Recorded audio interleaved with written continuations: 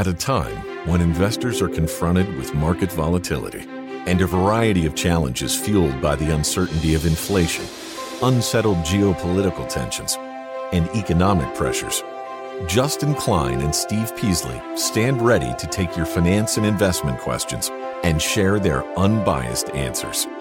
This is InvestTalk, independent thinking, shared success. InvestTalk is made possible by KPP Financial, a registered investment advisor firm serving clients throughout the United States. The clarity for your path forward starts now. This is a special Best of Caller Questions InvestTalk compilation program. Remember, the InvestTalk phone lines never close. Please call with questions. 888-99-CHART, 888-99-CHART. They will be played and answered on an upcoming InvestTalk podcast. Welcome to InvestTalk, above average investing for the average investor. We try to bring you useful information and answer any questions you might have, as long as they're financial. 888-99-CHART is our number, 888-992-4278. Hi, Steve and Justin, Luke. I would like to know what characteristics you look for when doing a covered call strategy. I know that you had mentioned that you have done a covered call strategy on Buckle in the past. And I was just wondering, what do you look for in stocks to do the cover call strategy on? Thank you for everything that you do, and I look forward to hearing your answer on the podcast. My name is Kyle, and I'm from Michigan. Thanks. Bye. Well, it's pretty simple. You do it on good companies, quality businesses. It's not that much different than standard equity investing. It's just you're selling the ability for someone else to buy that stock from you, typically at a higher price, selling out of the money call options. And you get a premium for that. You get extra income and potential hedge on the downside if the stock doesn't go up, at least in the near term. Now, we roll it every month. So that's another thing is how far out do you want to sell those calls? Typically, you want to do that not very far out. Now, it takes some work to do that, right? We're doing that. We're rolling it for clients pretty much every month. Maybe you don't want to do that. Maybe you want to do it quarterly or something. But it's really about the underlying equity that you're holding, because that's what you're doing. You have to own that, and you want to make sure that the potential decline in that equity is minimal.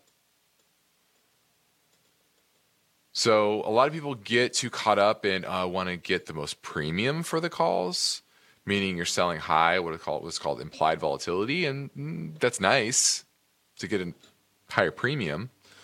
But is that the end all be all? No, it's not. It's a small part of the equation. I've seen people do that where they're just trying to pick up, high premiums, and they ignore the underlying business. They're focused too much on the premiums and not on the quality of the company that they're owning. And that's kind of like picking up pennies in front of a steamroller. So that's most important. All right. Thanks for the call. Managing multiple mutual funds, researching professional services, where to put your savings. If it's about money and if it's important to you, we want to know more about it. We're here for you. 888-99-CHART is how to reach Steve or Justin right now on InvestTalk. Hello, Steve or Justin or Luke. I'm a part of a corporation that offers a cash balance program that we can contribute to. I believe it's pre-tax dollars. We can contribute personally, I can contribute up to $75,000 in pre-tax dollars per year. I am not really familiar with cash balance programs, so I guess my question would be, do you know anything about them, or can you help guide me in making a decision on whether or not I should be investing this money in the cash balance opportunity that they present, or maybe put it somewhere else, like a money market, or somewhere where it's a little more liquid, where I can use the money more at hand if I needed it? Appreciate all you do. We'll listen for the answer on the podcast. Thank you. Well, I'm familiar with the cash balance plan, and the way to look at this is kind of like a pension plan that you can roll into an IRA. It's portable. Okay. And a cash balance plan is kind of like a 401k or an IRA. There's tax deferred nature to it. It is a tax write-off, whatever you contribute to it each year. And it's different for everybody. They're kind of complex in the calculation for how much you can save, but it is a vehicle, especially for business owners, and sometimes that can pass down to the employees. Sounds like it is in this case. The ability to save a lot more than you would in a typical 401k or IRA. And so the investments you put in there are typically anything. We manage some of our client accounts, our cash balance plans. And you can invest in whatever you want, right? From equities, mutual funds, ETFs, etc. Pretty much.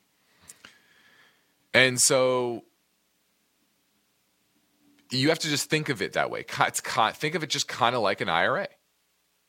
With a different name, with a much higher contribution limit. Now, if you want liquidity and you want safety, then maybe there's another option there, right? But you have to pay taxes. Anything you don't contribute, you're going to pay taxes on that year. So a lot too does depend on your tax bracket. How much are you saving by contributing? So it's another question for your CPA, but there's nothing wrong with them. I think a lot of business owners should explore them. If they have excess savings they need to put away and tax defer, they do have some setup costs that are much higher than your typical IRA or 401k, but it can be definitely worth it. So I would consider it if you want to maybe catch up or improve your retirement saving situation. All right, thanks for the call.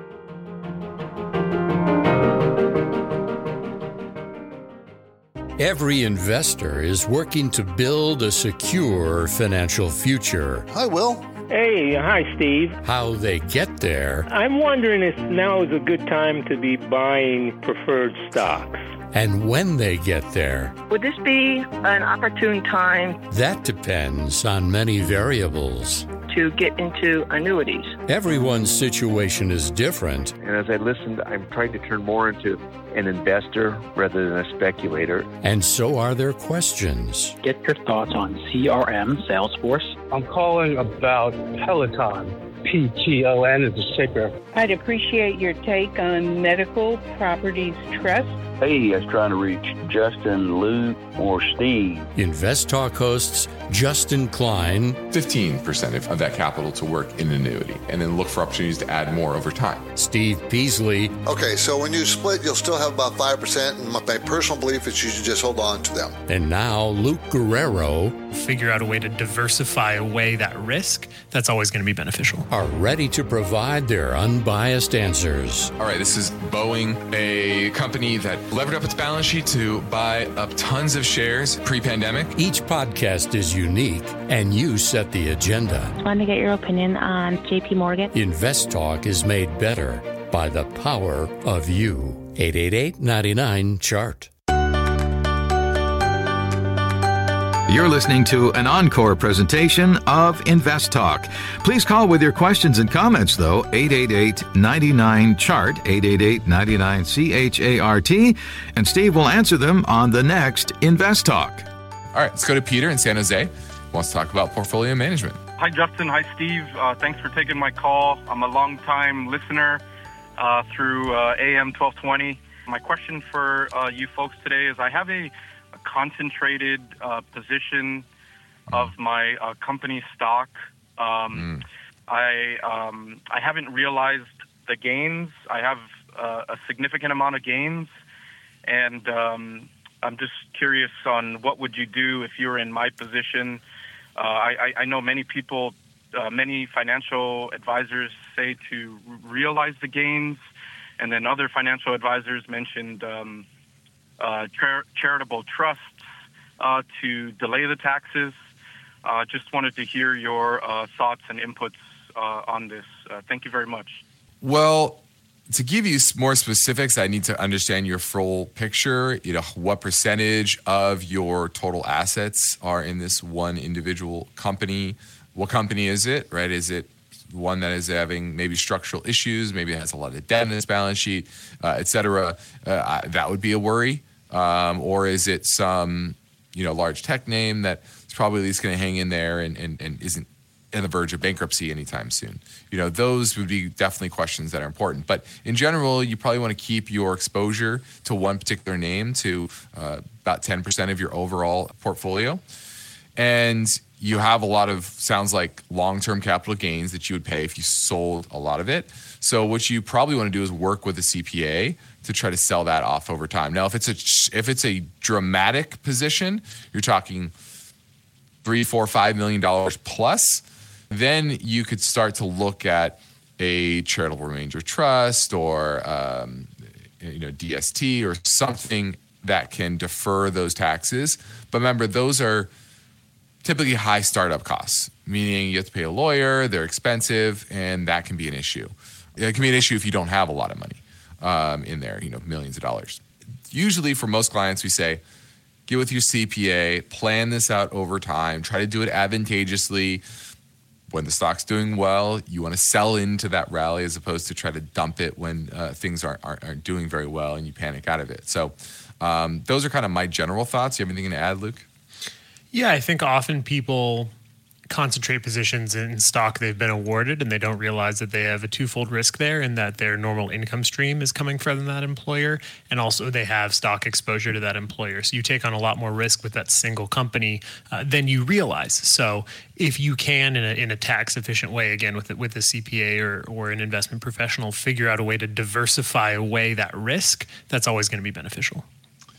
Yeah, that's underappreciated, is that not only are you tying your retirement future to this one company, but in the meantime, your income is also tied to the success of this business.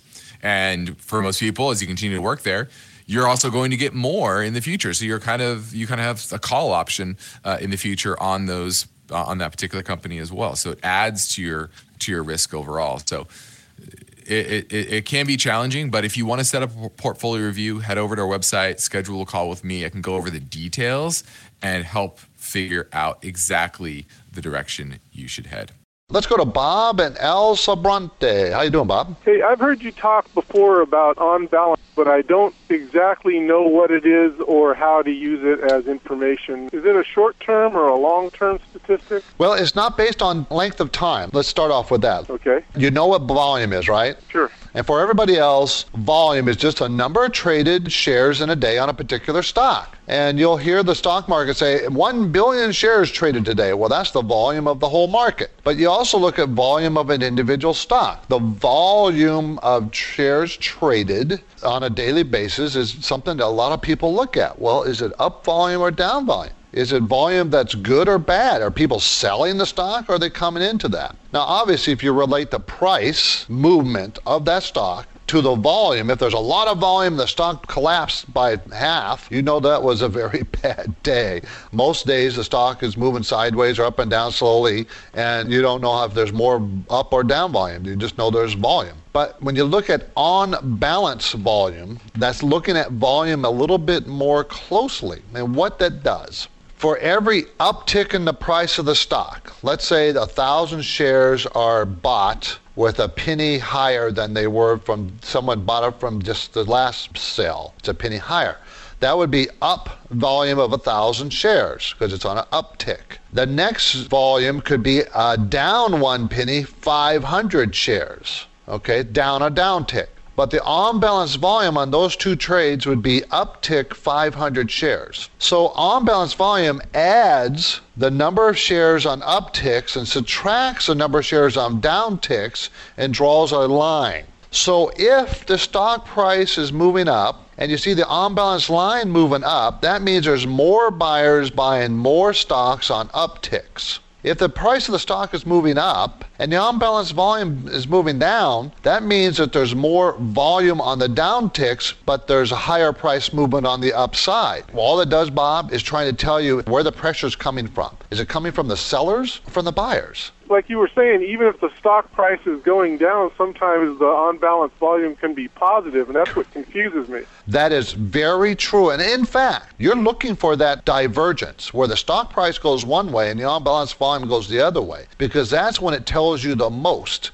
So let's say the stock price is going down, but the unbalanced volume is going up. That's telling you more buyers are coming in as that stock price goes down. They're buying a lot more shares, meaning that stock is going to stop going down and turn around and go up because there's a lot of interest in the stock on the down ticks. If the unbalanced volume is going down and the stock price is moving up, watch out. There's more sellers as the price goes higher. People are taking profits. Well, that's great. Thanks for that explanation. I hope that's clear, Bob. That helps. Thank you.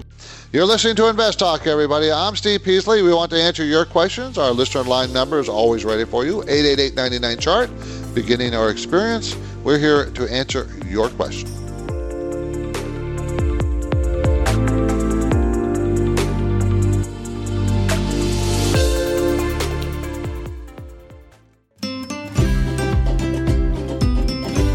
You're listening to an encore presentation of InvestTalk. Please call with your questions and comments, though, 888-99-CHART, 888-99-CHART, and Steve will answer them on the next InvestTalk.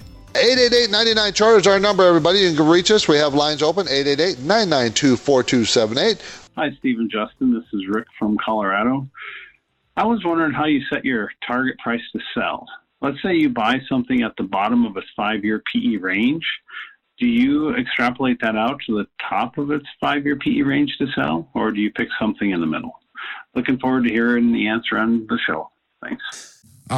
The infamous when to sell question. This is something that is probably for the average person the most difficult question. It's easy to buy something. And oftentimes you're buying something when it's moving up and, the trend is your friend until it isn't. And eventually you get to where the stock is underperforming. And most of the time people sell at poor times. They never sell when things are good. That's usually the biggest mistake. And I'm not saying you're ever going to pick the top. Don't ever think you're going to pick the top. It's nearly impossible. But the first thing I always tell people is rebalancing is not a bad thing. Taking some profits off the table when things are doing well, that's more advantageous typically than freaking out and panicking while it's in a downturn. But you should also have an idea of what you think fair value is. And when a stock gets too overvalued, and the market gets too bullish on that particular sector, that particular name, that's typically a time where you want to be trimming. On top of that, macro for me. If the macro backdrop suddenly deteriorates for that particular sector as a whole, or just that company, then that is another reason to potentially sell.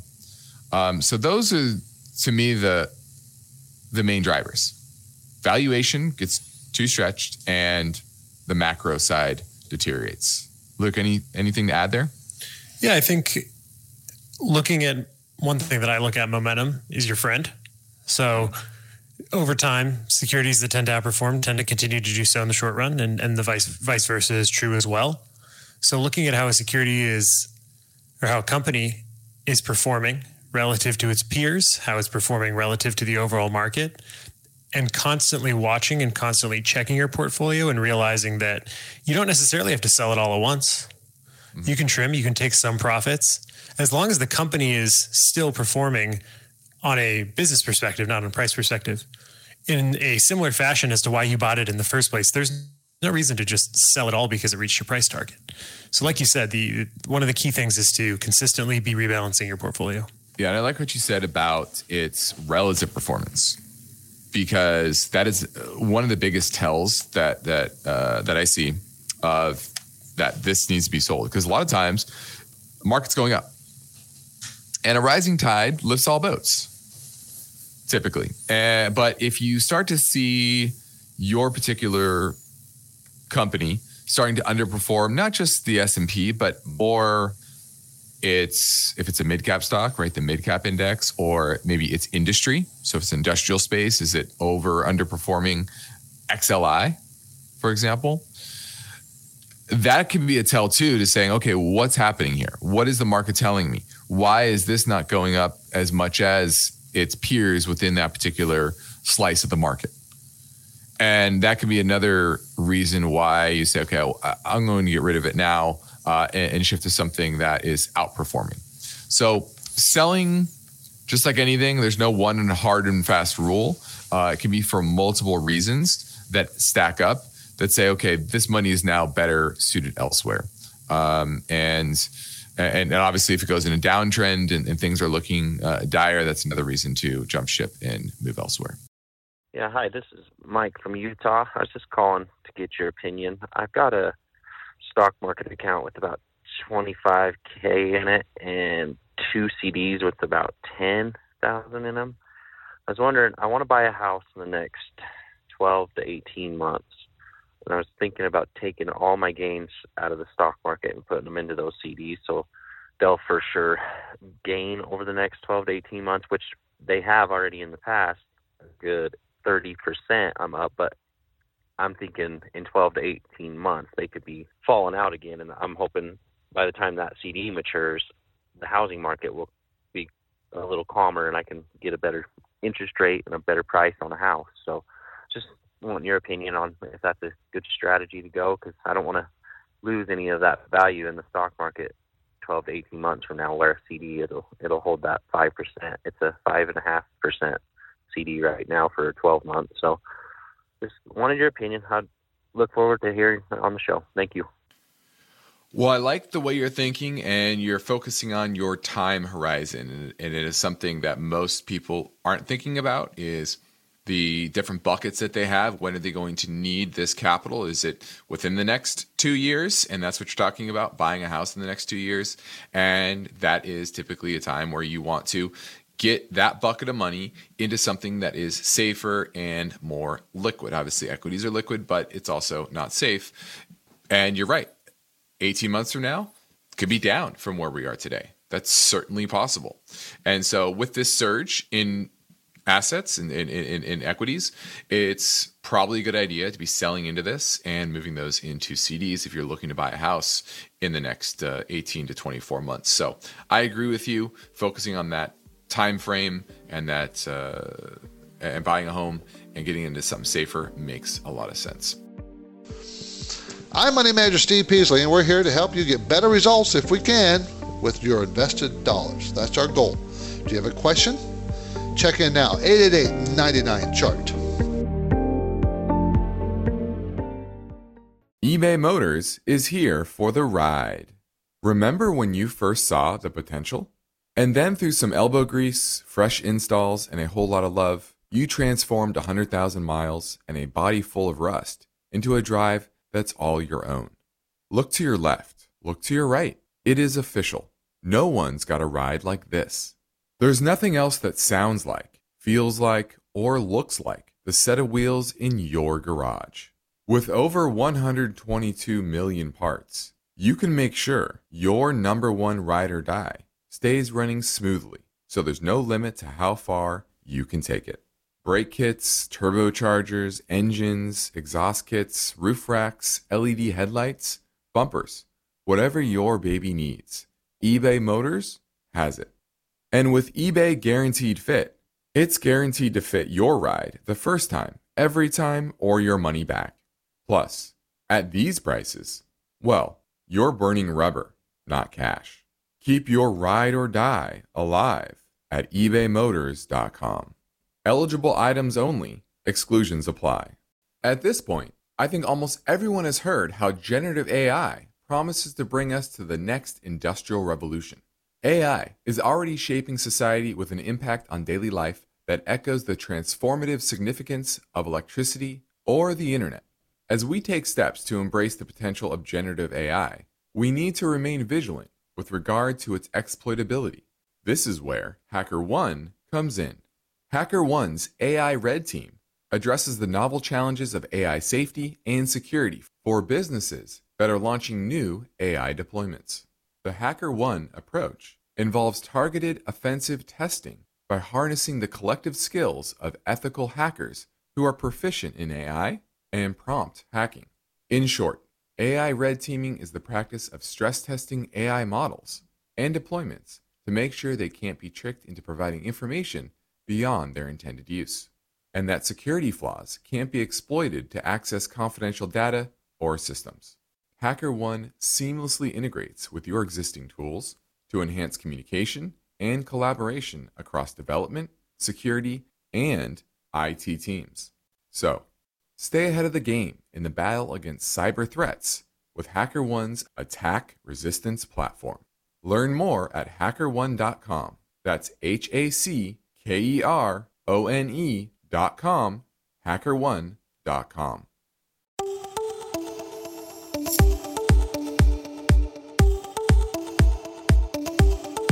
You're listening to an encore presentation of InvestTalk.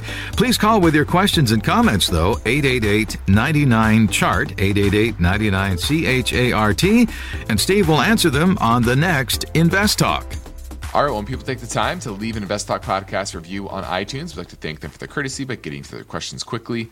Pulaski Boy says, I will never miss an episode because InvestTalk is always up to date on current market events. Here's my question. I'm 28, looking to buy a house for the first time, able to put a 10 to 20% down payment. What should I be looking to do in terms of funding, loans, figuring out rent for potential tenants, etc.? Well, finding a loan, you definitely want to be shopping around. Don't be afraid to double app, run apps in parallel, especially in today's market where it's harder to get things approved. And ultimately, it's just who can close, who can give you the best deal. So going with multiple mortgage brokers, don't feel bad about that. I know it kind of sucks to say, hey, I know I work with you. Didn't work out. I have somebody else and they gave me a better deal, give me a better rate. Also check with your local bank that you bank at. That certainly is a good source as well because they know you and they might give you a special rate. There's some brokers that give special rates if you have a certain amount of money with them. So simply shop around. Now, figuring out rent for tenants, you probably want to be looking at, a Zillow, much online information about what similar properties to you are renting for. And I'm not sure, are you talking about investing in real estate or are you going to buy a home and rent out a room? I'm not sure. Now, if you think about buying as a rental, I'd be very careful in this market. Cap rates, I don't know where you're living or where you're looking, but cap rates generally across the country are still not that great, right? Prices haven't fallen enough to get the returns for rental real estate at these current prices up to on par with what you're seeing in the capital markets, right? You can go buy a good corporate bond yielding 6-7%. I know here in California, cap rates on real estate still around 4%. So why would you deal with the headache of being a landlord when you can buy a bond yielding 50% more? I wouldn't. So I might need a little more color on that renting to potential tenants part. Do you have questions about FDIC security, mortgages, money market funds, losses to your retirement plans? Give us a call today, 888-99-CHART. I have a question for you about indexed variable annuities. You kind of talked about this on a previous podcast, but essentially I'm wondering your thoughts on these indexed variable annuities that have buffer protection.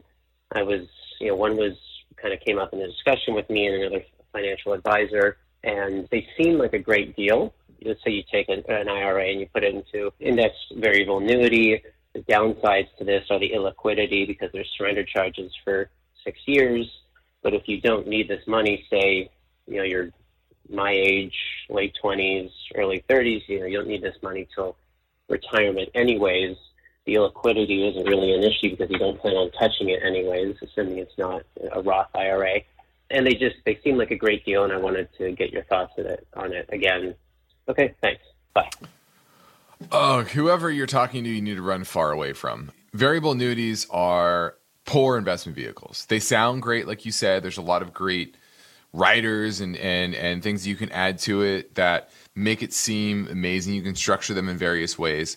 But history says they're not good investments. And I've been doing this for over 20 years, about 25 years now, actually. And I have never had a client that was happy they bought a variable annuity. I was talking about a client that we don't sell variable annuities. We're not an insurance broker or anything like that. I'm talking about clients that come to me and say, hey, I bought this annuity. I have this annuity. What should I do with it? And I've never had a client that said, you know what? I'm stoked I have this annuity, this variable annuity. Now, fixed annuities, that can work. That can make sense. You get a fixed rate of interest. There's no risk. Straightforward, simple. Variable annuities, they're complex. They have a lot of fees, a lot more fees than you understand. And typically the investment outcome is a lot worse than investing in the markets. So the simple answer is, let me tell you this. Insurance. When it comes to insurance companies, these are the insurance you might need to buy. Obviously, homeowners insurance, auto insurance, umbrella policies. Great. Okay. On the investment side, you're probably going to be pitched, or the life insurance side, you're going to be pitched a whole life or universal life. If you need life insurance, you buy term life. That's simple. Life insurance is life insurance. Life insurance is not an investment. Whole and variable life are simply variable annuities combined with a term life policy. So if you break that up and you say term is good and variable annuities are bad, they're not good investment vehicles. So you're getting sold. They're going to earn a large commission, usually 9-10% is their commission. And so that's why people get into that business. You can earn a lot of money. Think about it. You take somebody's $300,000, $400,000, $500,000, you're earning a 9-10% commission right off the bat. And sometimes trailers, right? 1% a year, 0.5% a year, et cetera. On top of that, one of the worst decisions ever is to actually buy these in an IRA of any kind, Roth IRA, any tax-deferred vehicle. Because that's probably the best feature of these contracts, because they're contracts, is that it's tax-deferred. And they're going to pitch that. But in an IRA, a Roth IRA doesn't matter until you take that money out. So great question. Thanks for the call. Hope that gave everyone a great primer on how to think about annuities, insurance products, etc. How about we go to Mike in Fremont? How you doing, Mike? Oh, doing pretty good. How are you up there? Down here, I'm doing great. Good. I've been listening for about a year, and this is my first time calling in. Well, thanks. And if I could I just take the answer on the air on this? And it may be just common knowledge, but it seems to me on my mutual funds that they all seem to take a dive in December. And there is a specific reason, Mike. Okay. And it's not just yours. Yeah, you can take it off the air. That's okay. Yeah, good. Thanks. Sure. Mike, it's just not yours. It's many mutual funds do this. And this is why. It's very, very simple. In December, sometimes in November, many times in December, these mutual funds do what's called a capital gains distribution. Now, if you think about it, it'll make sense. Think about what a mutual fund does. It buys and sells stocks all year long, right, inside the mutual fund. When it does that, hopefully it's making money. And if it's making money, it's incurring capital gains tax. But it doesn't pay capital gains tax, just like you don't, until you do your taxes. Well, they have to distribute, mutual funds have to distribute those capital gains to you so that you can put them on your taxes. So what will happen at the end of the year, if a mutual fund has a high turnover rate, meaning they buy and sell a lot during the year, and they've made money on those buy and sells, they would distribute those capital gains to you in the end of the year. Let's say the mutual fund is selling for $10 a share, and one day in December you see it go to $9.50. All of a sudden, one day, they never tell you what day it is, so you can't sell it the day before, you do not know. They actually give you that 50 cents, by the way. They give that 50 cents to you. You'll see it coming into your portfolio if you're looking carefully. And then you have to pay the taxes on capital gains on your return when you get your 1099. So what it is, it's that jump down in November, December in one day is a capital gains distribution. That's what that's called. Many mutual funds do it. The ones who don't do it are the ones that don't have capital gains distributions. They don't have the capital gains. Let's say your mutual fund buys a stocks in December of 1 year, and they never sell those stocks for a full year. You will not have any capital gains distribution, and the net asset value of the cost of the fund will not go down. So one thing we kind of look at is the capital gains liabilities, which you can find out, by the way, during the year. We actually cut back a couple of mutual funds because we expected we didn't sell them outright, but we expected large capital gains distributions, and we were trying to avoid it. Sometimes you're successful, sometimes you're not. So, Mike, that's what that is. It's very common, and it's in the end of the year, and it happens a lot. Don't think you're doing anything wrong or they're doing anything wrong. That's not the truth. Our InvestTalk mission is to help you make better investing decisions. To do that on your own, thumbs up or thumbs down choices based on good, solid investing principles. But we need your questions to keep us on track. 888-99-CHART or click on Contact Steve or Contact Justin on investtalk.com. Hi, Steve and Justin. Just want to say thank you very much for the podcast. I really enjoy the show and everything that I've learned. I have a quick question about value stocks and growth stocks. So recently we have noticed that bond yields have risen because of inflation expectations, and I still think that inflation expectations will continue to rise. So if that happens, I believe that the bond yields will rise. And if that happens, how would that affect growth stocks, and then how would that affect value stocks? Thank you very much. I really appreciate it and hope to hear the answer on the podcast. Thank you. Bye. Well, the answer to higher bond yields and how it affects different companies comes back to a discounted cash flow method. That's how on Wall Street and most of finance, assets are valued, right? You take the current value of future cash flows, and those future cash flows are discounted by what's called the discount rate. And in finance, that is typically the 10-year Treasury rate. Right now, it's at 1.16. Last summer, it was at about 0.5%. And as that goes up, those future cash flows are discounted at a higher rate, which means today they're worth less. Okay? So that's the basics of what a discounted cash flow method is. Now, in growth stocks and companies that are expected to grow a lot over the next 5-10 years, the future cash flows that are expected are valued very highly today when interest rates are low. Right, because you're only discounting high growth, high numbers in the far away future by a small amount each and every year, and therefore today's value of those large future cash flows is very high. But when interest rates go up, suddenly the current value of those longer dated cash flows decline. And so, if interest rates do continue to go up because inflation goes up, you're going to see multiples on these growth names come down. You're already starting to see that to some extent, some lower momentum in a lot of these names, some consolidation, some of them making lower highs. And on the value side, the market's not expecting big high returns or high growth for these type of companies. They tend to be lower growth. They tend to be with the overall economy, 3, 5, 10% a year.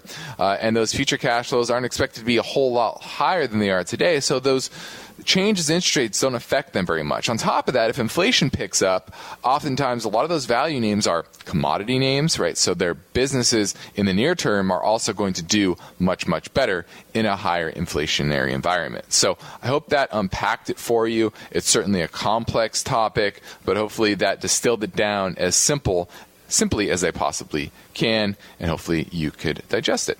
This is InvestTalk. You can get your free InvestTalk podcast downloads anytime at iTunes, Spotify, Google Play, or investtalk.com. I am a big fan of your podcast, and I just got started with it. Be sure to tell your friends and family members about InvestTalk and encourage them to listen, rate, and review. The Anytime listener lines never close. Steve and Justin are waiting for your questions. 888-99-CHART. Dave in Carlsbad. How you doing, Dave? Hi, how are you? I'm thinking of investing about $10,000 in money market, and I don't know much about stocks and stuff. I was wondering that if I invest at $10,000 in like 6 months or so, and the interest that I'm going to get off of that, how is that going to affect my taxes? Anytime that you invest in anything like a money market where they pay you dividends, okay? Yeah, they pay you 5%. that's right. They're going to pay you annualized 5%. That money is added to your adjusted gross income on your tax return. The bank will send you what's called a W-2. Like a W-2 form? Yeah. And they send it like January, February, March, somewhere in there. They're supposed to get to you by the end of January. And that W-2 says, oh, you earned $282 in interest. And when you do your taxes, you have to add that $282 to your gross income, and that's what you pay your taxes. And whether you get back money or not depends on how much taxes you paid during the year, of course. Now, if you don't add it, remember the bank sends that same little form. Oh, like I'm working for somebody, like an employer that does that. Yep. Okay. Yep, they send it to the government, so the government knows you got that $200 in interest. So you got to add it to your thing, or else you're going to get audited someday. So I'm also planning to open a business. If I invest through my business, not as an individual, but being a CEO of a business, how is that going to affect in taxes? Good, bad? It's neither good nor bad, and in some ways it's good. When you form a business, initially you usually don't form a corporation. You just do it as what's called a sole proprietorship. In other words, it's your business, it's just you. Yes. And it's a sole proprietorship. The income that business makes is offset by the expenses you incur. Let's say, just pick some numbers. Let's say you make $10,000 in the first month, but it costs you $5,000 to run the business. Now, you can leave that $5,000 in the business, or you can take some of it as a salary to yourself. And if you take it as a salary, that's income to you, and you have to pay taxes on it. The first year of a business, you don't have to pay any taxes till the end of the year. So, Dave, you got to be disciplined by not spending all the money if you have earnings. Because when it comes tax time, they say, oh, you made $42,000, and therefore you owe, $15,000 in taxes. If you spend it all, you're going to be in trouble. But the good thing about being a sole proprietorship and starting a business, you have write-offs that you don't have as an employee. You have write-offs like gasoline, car repair. You can write off any kind of business lunch that you have, or there's certain things you have. Not a lot. Don't think it's a lot. It's not. Dave, good luck. I'll be having Thanks a lot. Thanks for your help. Now, if you have a question about a stock or an IRA, college savings plan, maybe buying a house, mortgages, reverse mortgages, we're here for you. 888-99-CHART, 888-992-4278.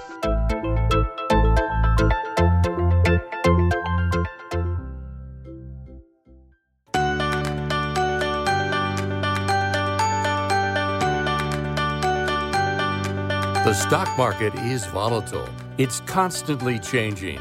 So how are you positioned? Is your portfolio properly balanced, or are you taking unnecessary risks? You can get guidance anytime for free if you go to InvestTalk.com and take the brief Riskalyze quiz. Hi, folks. This is Ben from Connecticut.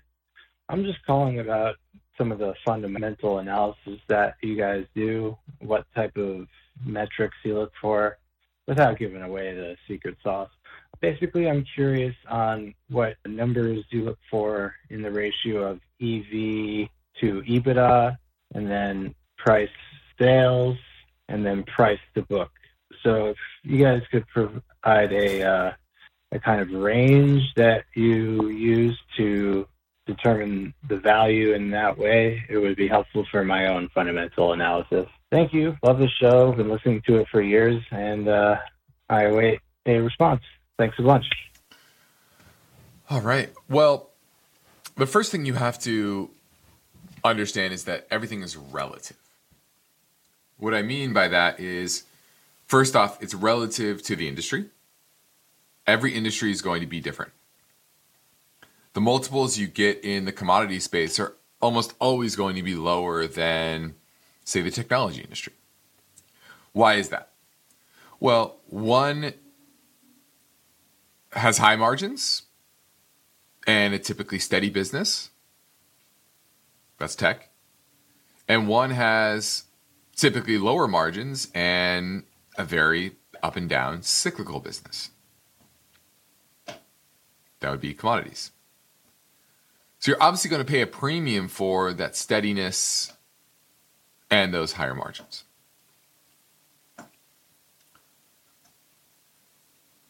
So it's best to, when you're looking at these ratios, say, okay, what is the average company in its space trading at? And then, is that a discount? Is that a premium? And should it be at a discount or should it be a premium? Typically, that's because of the quality and stickiness of their business. For example, there are SaaS companies, software as a service, that have 95, 98% retention rates. Others are closer to 85.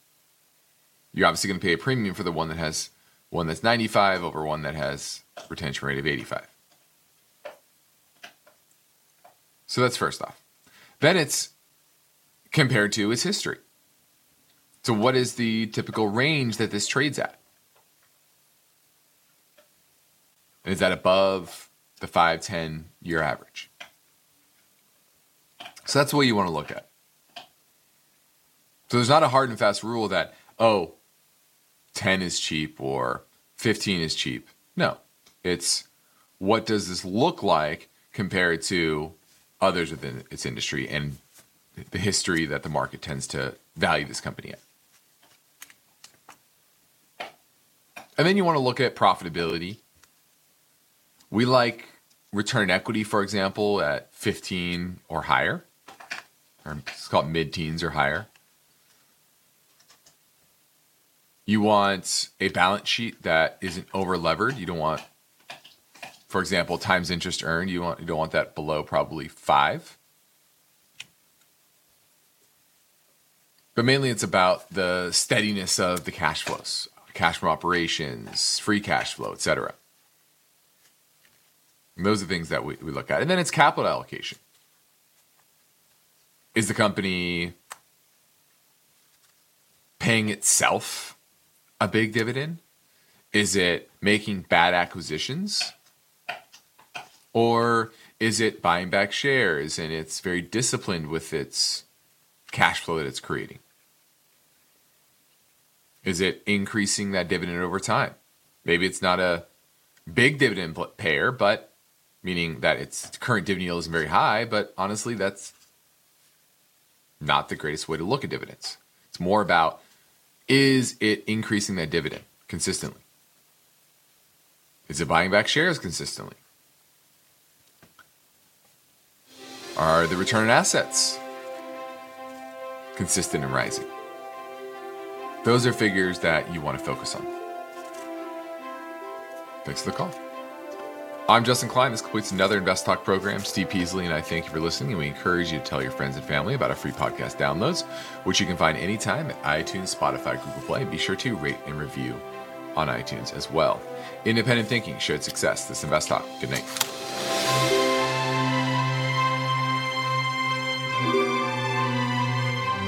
InvestTalk is a trademark of KPP Financial. Because of the nature of the interactive dialogue inherent in the format of this program, it's important for the listener to understand that not all comments made will apply to them. Specifically, nothing said shall be taken to be investment advice, or shall statements on this program be considered an offer to buy or sell security. Because such advice is rendered solely on an individual basis and at times will require that the investor review a prospectus before investing. InvestTalk is a copyrighted program of Klein, Pavlis, and Peasley Financial, a registered investment advisor firm which retains all rights. For more information regarding KPP's investment advisors, call 1-800-557-5461. Steve Peasley is president, and Justin Klein is chief executive officer of Klein, Pavlis, and Peasley Financial. Thank you for listening, and your comments and questions are welcome on our 24-hour listener line at 888-99-CHART.